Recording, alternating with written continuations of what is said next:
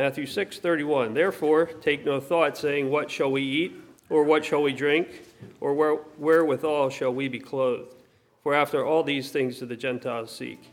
For your heavenly Father knoweth that ye need all these things. But seek ye first the kingdom of God and his righteousness, and all these things shall be added unto you. Take therefore no thought for the morrow shall take thought for the things of itself. Sufficient unto the day is the evil thereof. You may be seated.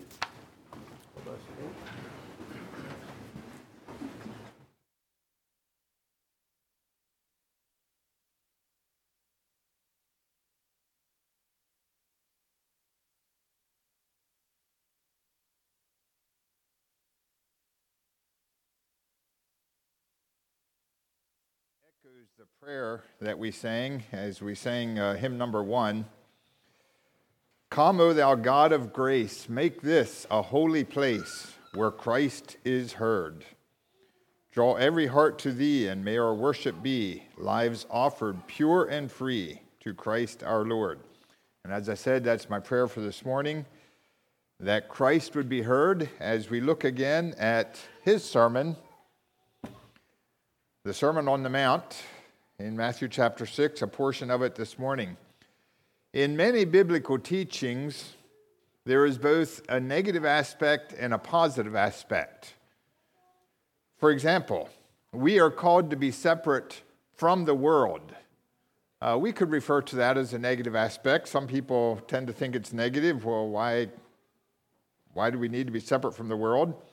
But we also are called to be separated unto God, which is the positive aspect, something to be very excited about, what we should do. There are many examples of that. We are told, let him that stole steal no more. That's what we should not do.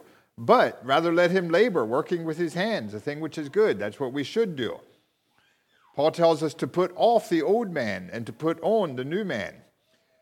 And we see that same thing happening here in the Sermon on the Mount in Matthew chapter 6 and the other chapters in the Sermon on the Mount. In the passage we preached on a couple weeks ago, Jesus said, lay not up for yourselves treasures on earth, but lay up treasures in heaven. We see that contrast, what we should not do, what we should do. And again, in today's passage, take no thought for your life, but seek ye first the kingdom of heaven. In the last sermon I preached on the Sermon on the Mount, we looked at the aspect of taking no thought from our lives, which is introduced in verse 25 and the following verses. We made some particular application to that, some things which we as believers either need to give considerable caution to or avoid entirely. That was the put off aspect, which Jesus taught. And today we'd like to look at the positive side, some things that we should put on. Seek ye first the kingdom of God. So in the passage that Glenn just read, verses 31 and 32 are somewhat of a summary of the previous verses, somewhat repeating the thought that he introduced in verse 25. Take no thought, saying what we shall eat, what we shall drink, wherewithal shall we be clothed. For after all these things do the Gentiles seek, for your heavenly Father knoweth that ye have need of all these things. But seek ye first the kingdom of God and his righteousness, and all these things shall be added unto you. This verse has been referred to by one person as the greatest command in the greatest sermon by the greatest preacher of all time. And I confess, I find this verse overwhelming. As I was focusing on that this week, I just felt like, what can I do but scratch the surface?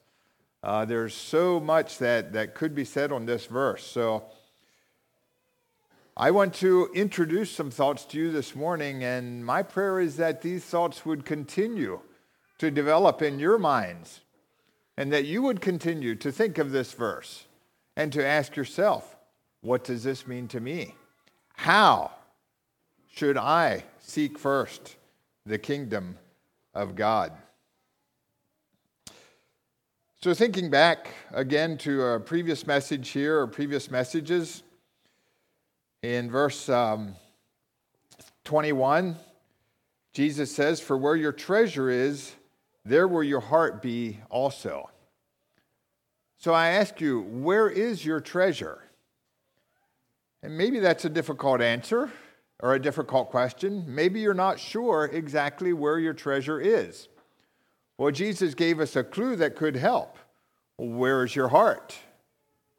Because where your heart is, that's likely where your treasure is. So I ask, is your heart in heaven? Or is your heart focused on the things of this earth? Think about that.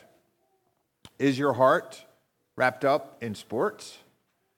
Is your heart wrapped up in business? Is your heart wrapped up in pleasure?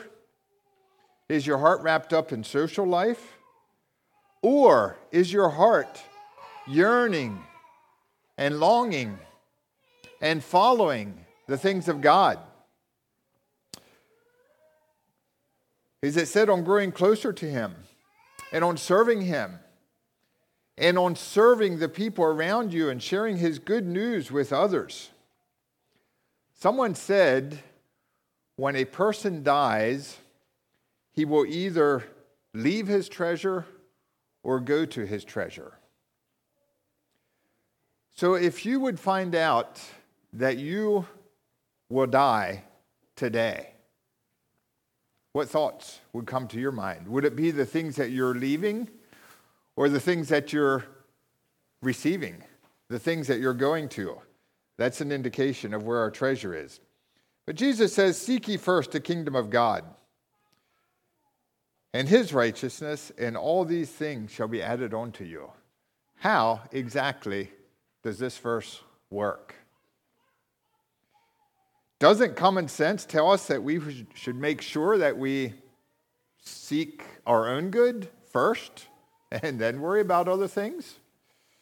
Doesn't common sense tell us that we should make use of every opportunity we have for financial gain? I suppose it does, but many of us heard last Sunday, as we listened to Nate Kaufman speaking, that the true believer is not guided by common sense. Do you remember him saying that? So where does common sense fit into this?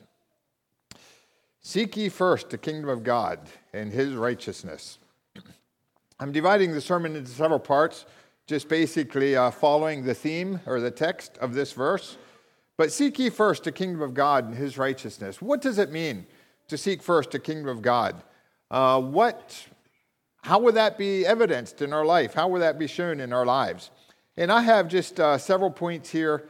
And like I said, this could be developed much further, and I encourage you to continue to think about this.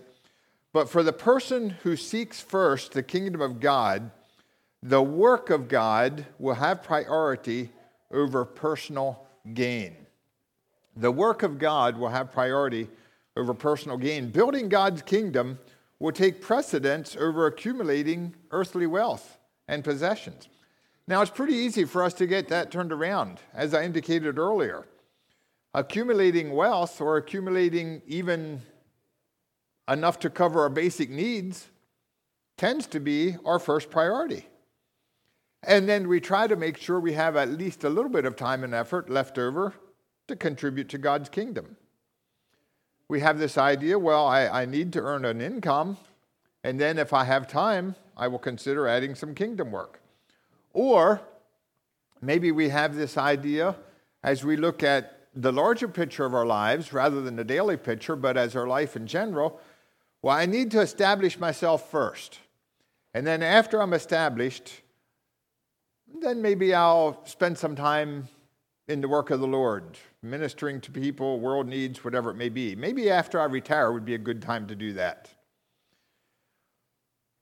Well, frankly, God is not really interested in your leftovers. God wants the best that you have to offer, not the leftovers. He wants our first fruits. In Luke chapter 9, we have the account where Jesus, speaking to someone, said, "Follow me." Now, this man said, "Lord, suffer me first to go and bury my father." Jesus said unto him, "Let the dead bury their dead, but go thou and preach the kingdom of God."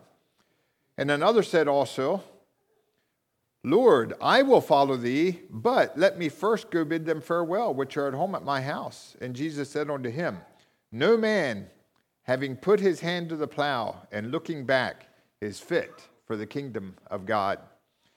And I think what Jesus was saying here, there are certain things in life that the spiritually dead people can do just as well as you can. So let them worry about those things.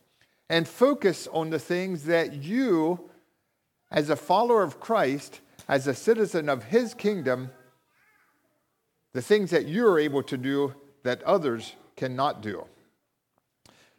Someone else has said we should love people and use our possessions to minister to them.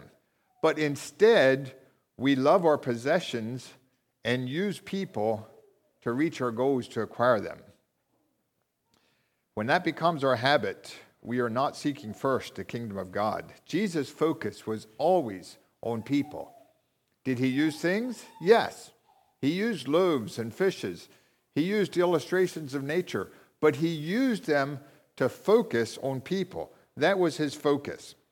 We should love people and use our possessions to minister to people instead of using people to help us acquire possessions. David Livingstone, early in his life, made this commitment. He said, I will place no value on anything that I possess except in relation to the kingdom of Christ. If anything will advance the interests of that kingdom, it shall be given away or kept only as by the giving or by the keeping of it shall most promote the glory of him to whom I owe everything. Francis Chan was another man that I don't know much about, except for a quote that I read. He was a Chinese man who was living in America. He was a pastor, so he had this perspective of seeing things from several different angles. The Chinese culture, the American culture. He made this statement: our greatest fear should not be the fear of failure. Our greatest fear should be the fear of succeeding at things that don't really matter. I find that thought challenging. Our greatest fear should be the fear of succeeding at things in life that don't really matter. So, what does it mean to seek the kingdom of God? To seek first the kingdom of God, it means that the work of God will have priority over personal gain. It also means, secondly, that the word of God will have priority over the demands of life. How important is the word of God to you?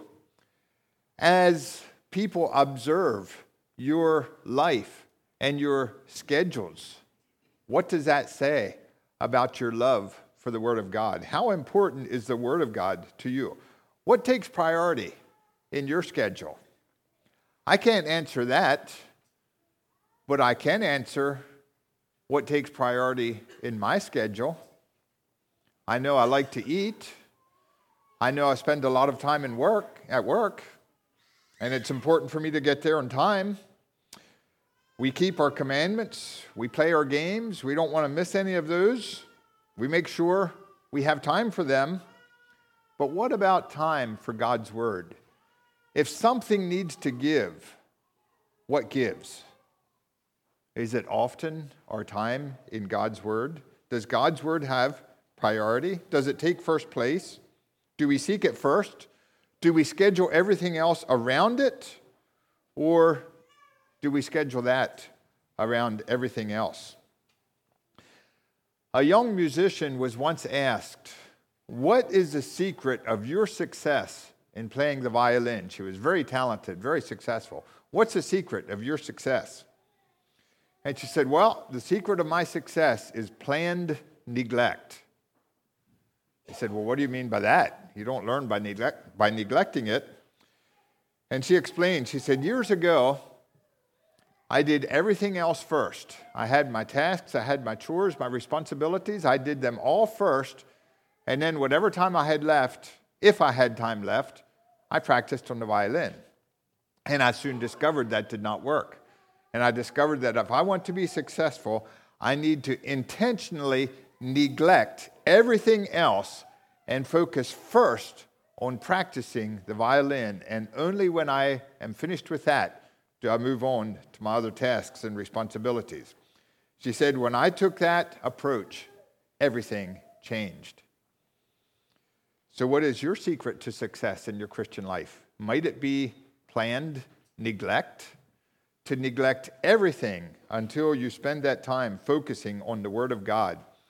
Jesus said, seek ye first the kingdom of God. And if we do that, we are going to give the Word of God priority over the demands of our life. We see lots of examples of that in the Scripture. Abraham got up early to stand before the Lord. Moses went early to meet the Lord at Sinai. Hannah and her husband Elkanah arose early to worship. Job arose early to offer sacrifices. David said in Psalm 63, early will I seek thee. My soul thirsteth for thee. My flesh longeth for thee. And Jesus himself spent countless hours alone in the presence of God. They all made God's word and spending time with God a priority in their life. Now, I emphasized early in the morning, that works best for many of us. It may not work best for all of us. That's not what's important. The important thing is that it needs to be priority whenever you decide when that will be. So the work of God needs to have priority. The Word of God needs to have priority. Thirdly, the worship of God needs to take priority over the demands of my life. This may be somewhat related to the previous point, the Word of God. I won't spend a lot of time here on this point.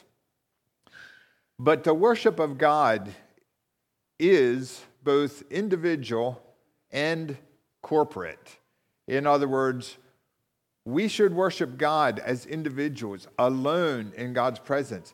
And we should worship God together as a group.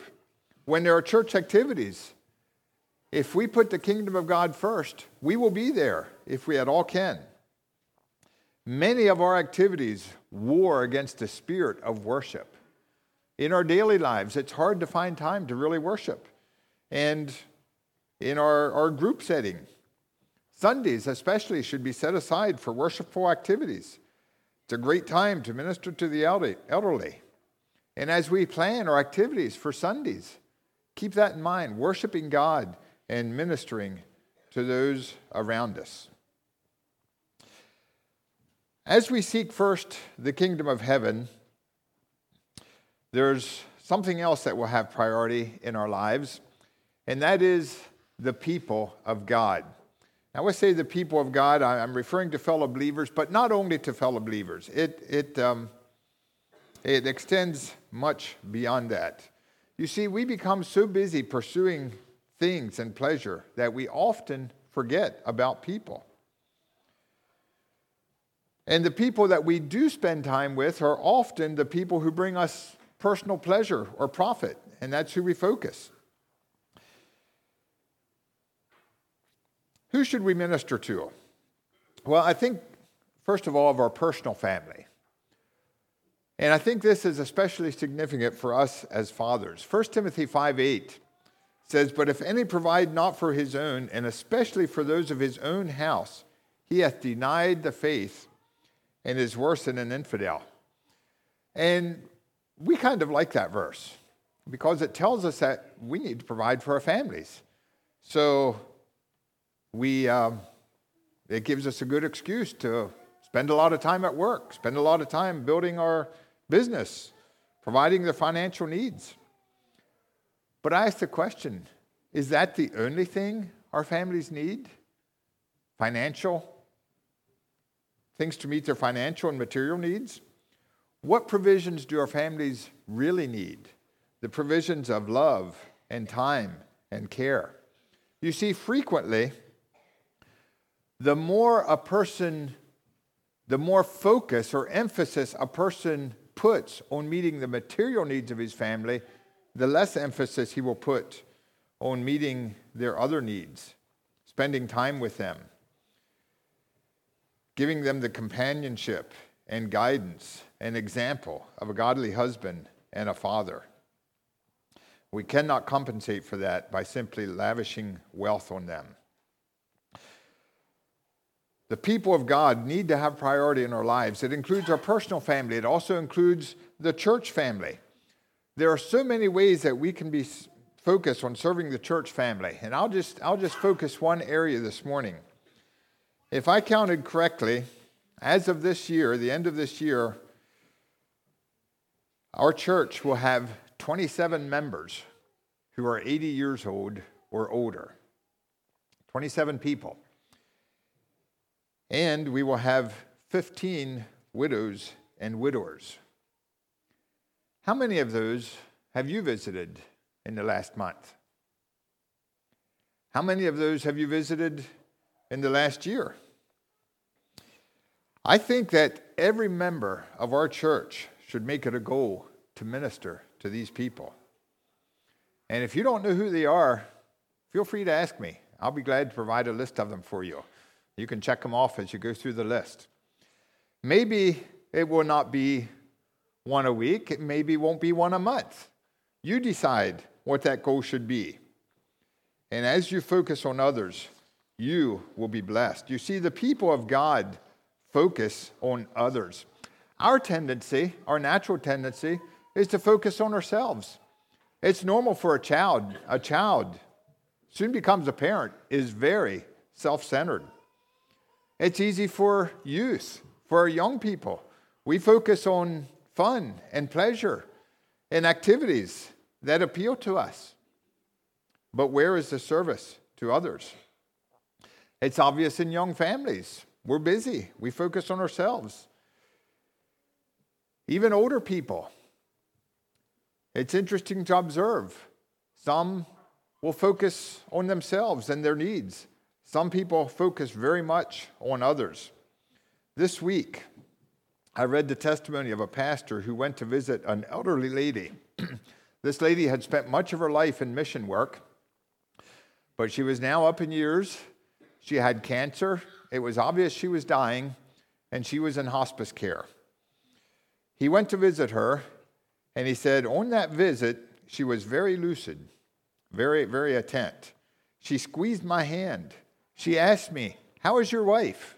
What has she been doing?" She asked me about the prayer meeting that we just had at church. She asked about all kinds of things pertaining to the church and people from the church. We read the scripture and prayed together, and I left. An hour later, this pastor says, he met with some church members, told them where he had just been, and said she seems to be rallying a bit, and described her interest in everyone else. This church member left him finish his statement and then looked at him and said, "Well, brother, in the hour that passed since you visited her, this lady passed away." And what spoke to that minister was that in her last moments, all of her attention was focused on other people. It was not focused on her own needs or discomfort or whatever. Even in her dying moments, her attention was focused on the family of God. Where's your attention focused? We can look at our personal families, our church family. What about the community family? How do your neighbors perceive you? Do they perceive you as someone who's too busy to have time for them?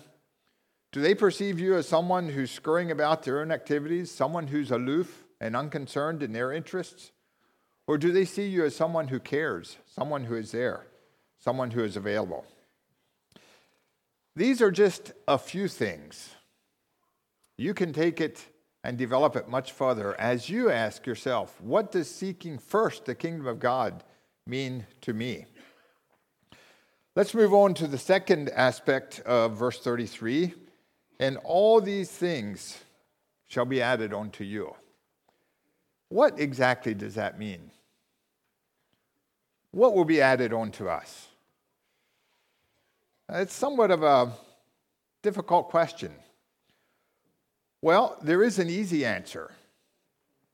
The easy answer is, if you put God first, live for him, you will go to heaven, and in the end, all will be well.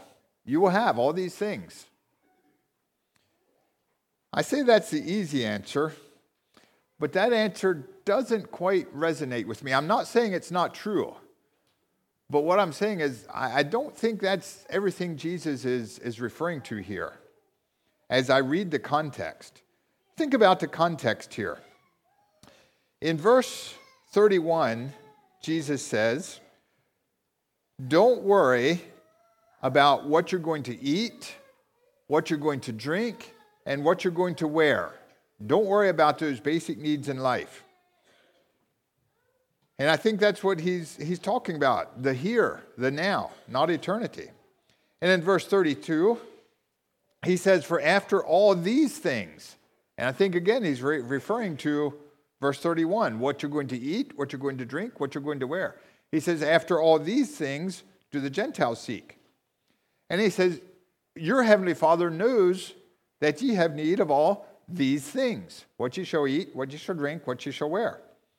Verse 33, but seek ye first the kingdom of God and his righteousness, and all these things. You have that same word, the same phrase, the same two words. These things shall be added unto you. And personally, I'm not sure that we can separate these two verses and insist that the phrase, these things, refers to the present in verses 31 and 32, but refers to some future era in verse 33. We do have a future tense in verse 33. It says, they shall be added unto you. But verse 32, Jesus says, God knows that you have need of these things now, here, in this life.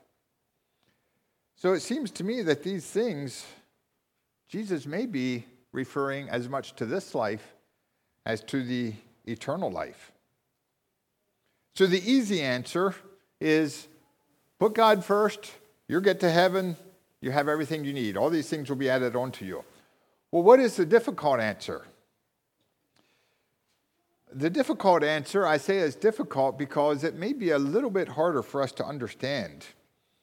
And that is the idea that if you put God first, if you focus on building his kingdom here on earth, he will take care of you and meeting your needs here. And I say that's a difficult answer because we do not preach a prosperity gospel.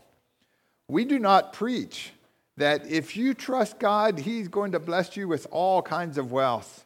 You'll be able to get a brand new car every year and you'll be able to do all these things you wish. That's not what we preach. So how does this work? That's what makes the answer difficult because it raises more questions. What about the extremely poor people in many places in the world? There are those who are suffering in extreme poverty, and that includes many believers. Is it fair to say, well, they must not be putting God first if they don't have their basic needs met? And I find that question somewhat puzzling because I have seen extreme poverty. And Jesus himself said, you will always have the poor with you. I have seen poor believers, but I've also heard their testimonies. We met many, many poor people in Romania and Moldova and Ukraine, and sometimes their stories just did not logically fit together. They would tell us how little they earned, and they would also tell us what their costs of living were for their basic needs. And we'd say, well, this just doesn't add up. You don't have enough to cover your basic needs. How do you survive? And time again, we heard the same answer. And the answer was, well, I don't understand it myself, but God takes care of us. Their testimony was that God is meeting their basic needs.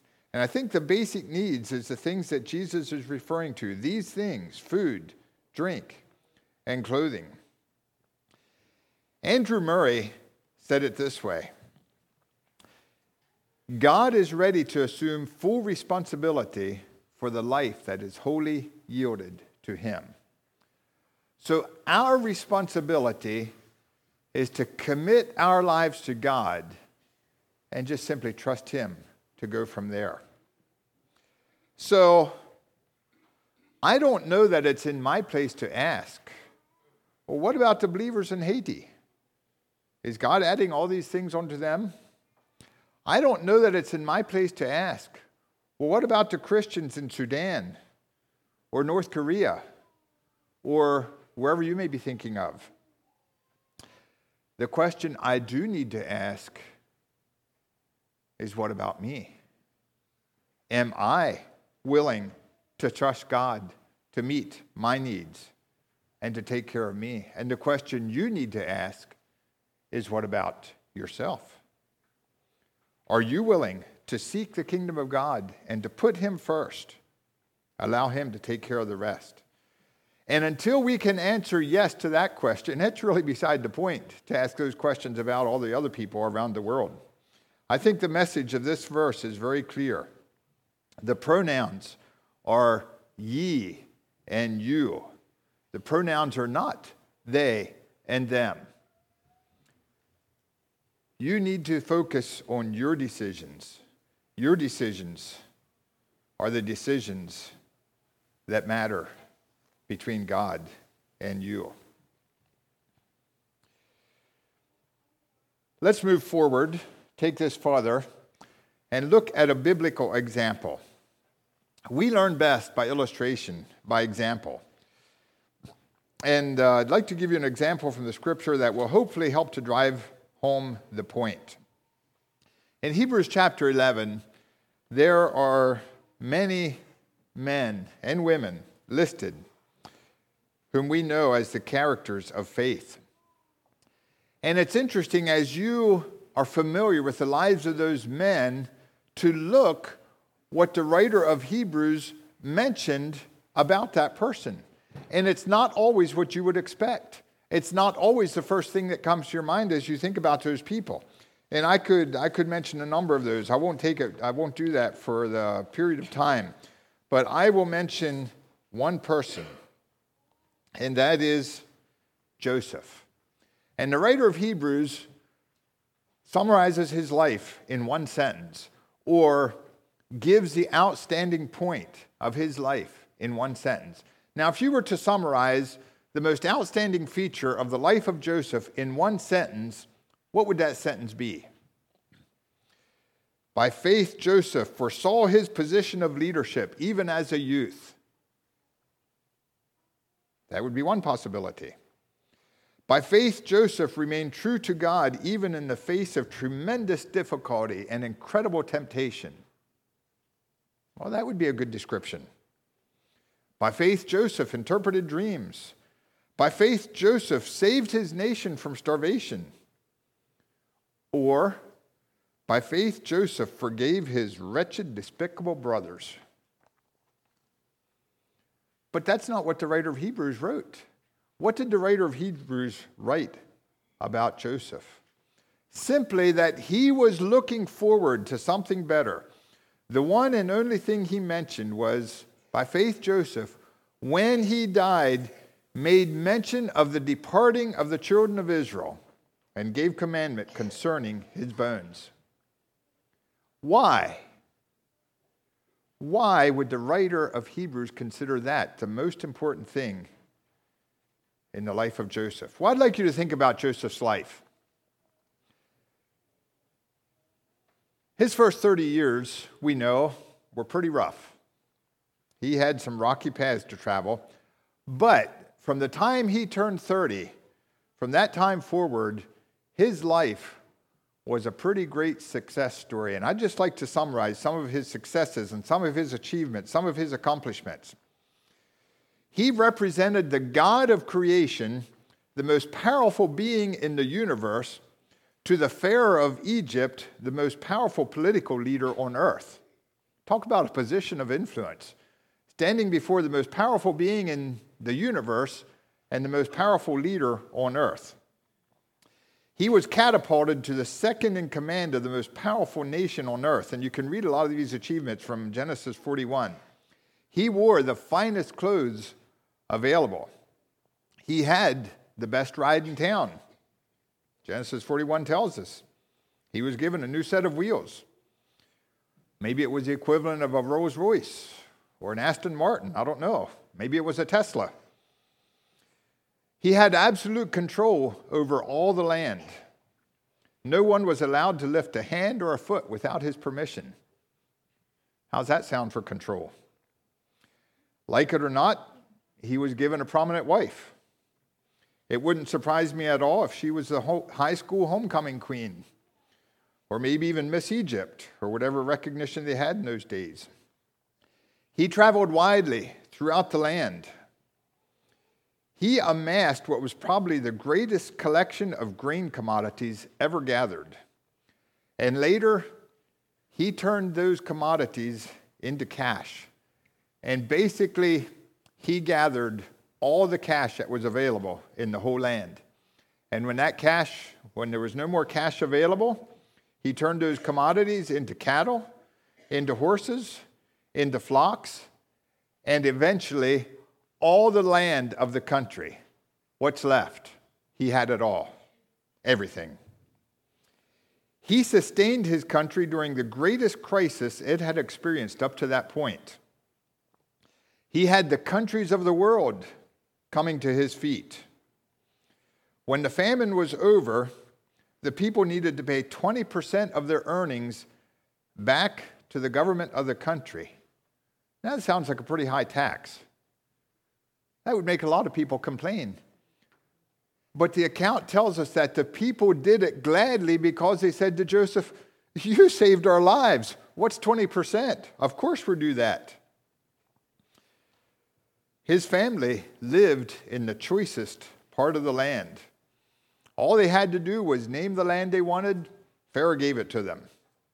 Imagine that. It was probably an area of about 900 square miles. I wonder what you would choose. Would it be Lancaster County or maybe the shores of the Gulf of Mexico? I don't know. What would you choose?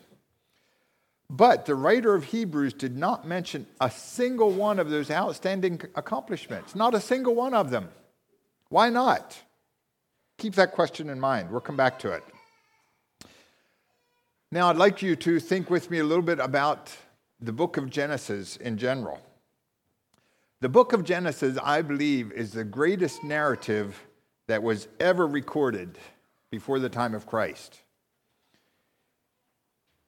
It records the creation of the world, the fall of man, the flood, the division of nations at Babel, the beginning of the Hebrew nation, the biographies of Abraham and Isaac, Jacob and Joseph. It's fascinating reading. It begins with the foundational words, in the beginning, God created the heaven and the earth. Can anyone tell me the last words in the book of Genesis? Does anyone know what they are? The last words in the book of Genesis. The last words in the book of Genesis referring to Joseph are, "He was put in a coffin in Egypt." That's it. That's the end. He was put in a coffin in Egypt. All these accomplishments, all those things he did, all that success, and he was put in a coffin in Egypt. It's a good reminder for all of us. It doesn't matter what you achieve on this earth. It doesn't matter what your accomplishments are. It doesn't matter how much wealth you amass. It doesn't matter what truck you drive, what clothes you wear. It doesn't matter how many games you win. It doesn't matter who you marry. Unless we are gathered to glory before, every one of us is going to end up in a coffin in Lancaster or wherever you happen to be at the time. Then what? I think that is the reason for the statement in Hebrews summarizing Joseph's life. When he died, he made mention of the departing of the children of Israel. He knew that this was not it. There was more. He knew that life in Egypt, no matter how much he achieved and accomplished, and the glamour was not the answer. There was a day coming when they were going to leave, and he was looking forward to that day, and he intended to be a part of that number. Dead or alive, he was going with them. He was not distracted by his present life and all his success. He kept his eyes and his heart on future things. His horizons extended so much beyond these piles of grain that he had accumulated and all the riches that he turned them into. He had his eyes and his heart set on another kingdom, and his goal, the overriding value that he expressed in his life, was to make sure that his descendants and their contemporaries were headed for that kingdom and that he would be there with them. His goal in life was to assure that his children and his grandchildren and his great-grandchildren do not become too settled in the land of Egypt. Yes, he was involved in the current life. He carried out his responsibilities. He had successes and achievements. But he was seeking first another kingdom. And according to the writer of Hebrews, his greatest accomplishment in life was that he was able to keep his descendants from becoming too rooted and too attached in the land in which they were strangers. And that, brothers and sisters, is a challenge for us this morning. How deep are your roots?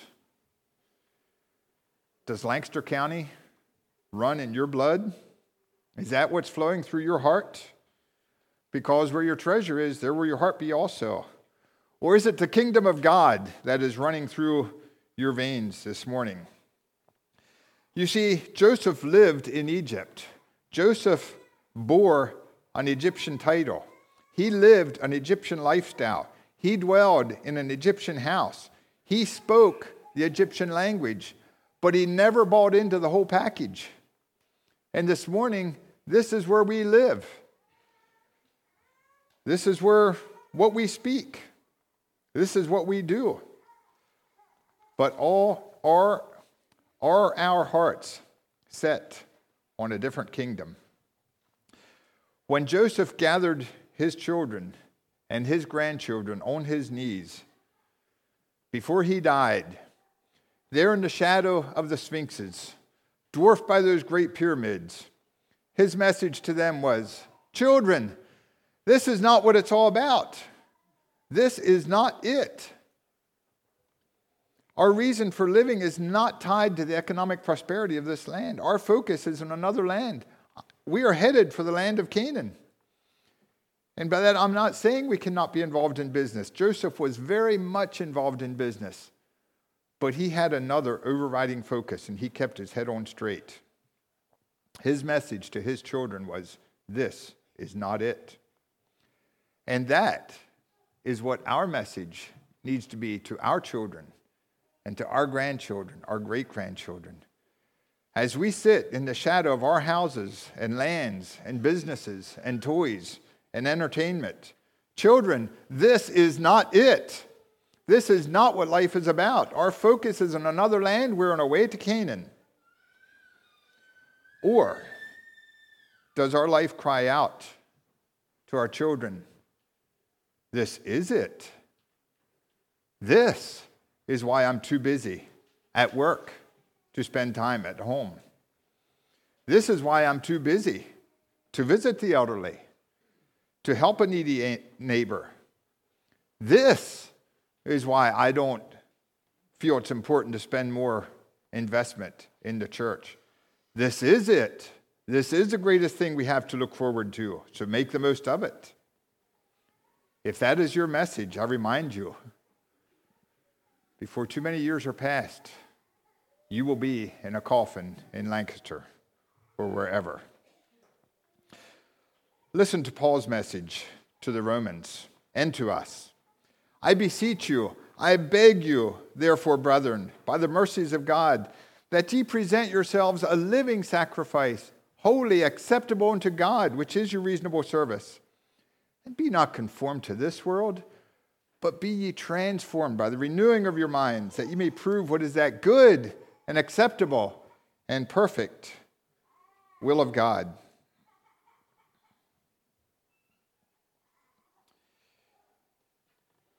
I think I'll take time to give another example yet, a modern example. And this is a story from the life of Merle Burkholder. He was here for missions conference a couple years ago, and I don't recall, he may have shared this story at that time. You may have heard the story before. But Merle spent most of his life living up in northwestern Ontario.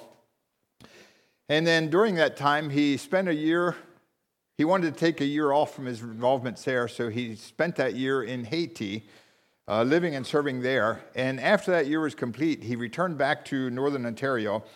And there was a certain businessman that he had had contact with over the years, gotten to know quite well, visited with him occasionally. This businessman was an agnostic. He claimed, we just don't know if there is a God or not. We can't be sure if he exists, and we won't know until we die.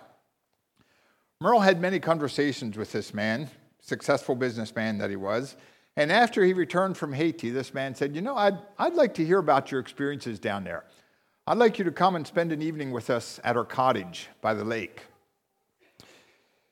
So Merle made arrangements to do that, and this man said, our cottage might be a little bit difficult to find. I'd like you to meet me out along the main road. So they met at the agreed-upon spot, and this man's name was Roy. It said Roy led the way in his Jaguar, with Merle following in his Ford Escort station wagon. So that is when Merle's struggle began. When they got to the cottage, Merle parked beside the Jaguar and looked through the window at the leather seats and fancy trimmings. Now that's a real car, he thought. I wonder how it would be to drive a car like that. And I wonder what he thinks of my little Ford Escort. So Merle followed Roy down the hill to the cottage. It was a beautiful location on the shore of a lake, surrounded by tall pines and edged by the blue waters of Lake Wabigoon. The cottage was nicer and bigger than Merle's house. He wondered how it would be to have a cottage like that. Dinner isn't quite ready yet, Roy said after checking with his wife. While we're waiting, I'll take you sailing. So Merle and his family boarded the 40-foot sailboat and went sailing across the lake with Roy. This is so nice, Merle thought enviously, and grew more and more depressed. They got back to the shore. We will eat dinner at the picnic table here in the dock, Roy said. After dinner, we will go up to the cottage and talk about Haiti. Oh, by the way, there's a jacuzzi here in the dock. Maybe the children will want to relax in the jacuzzi while we talk. So he has a jacuzzi too, as if a Jaguar, a cottage, and a 40-foot sailboat aren't enough. This is real living, Merle thought. Waves of envy destroyed the taste of the steak he was eating. He has everything. I have nothing. And the way I'm living my life, I will never have anything. I even have to go to someone else's house to eat steak. Well, he goes on to say, after they finished eating, they went up to the cottage and they began talking about Haiti. They began talking about Merle and Edith's experiences there, ministering to the people. And when they were all said and done, Roy, this host, turned to his wife and said, honey, our lives have accomplished nothing. Look at what this man has done.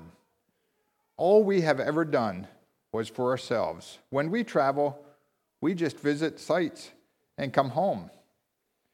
Our lives could be so much richer than what they are. And it says for Merle, suddenly everything was back in perspective.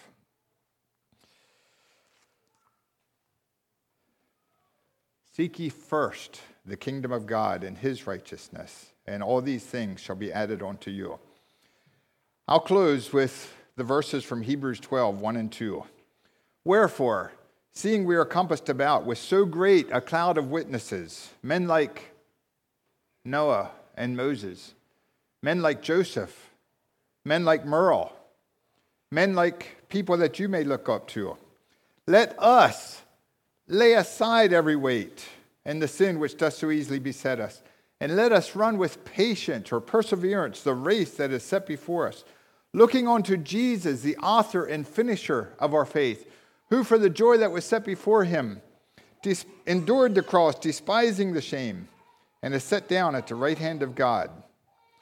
For consider him that endured such contradiction of sinners against himself, lest ye be wearied and faint in your minds.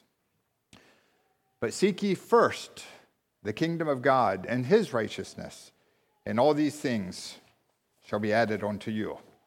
We'd like to close with prayer, and we invite you to kneel with us as we pray.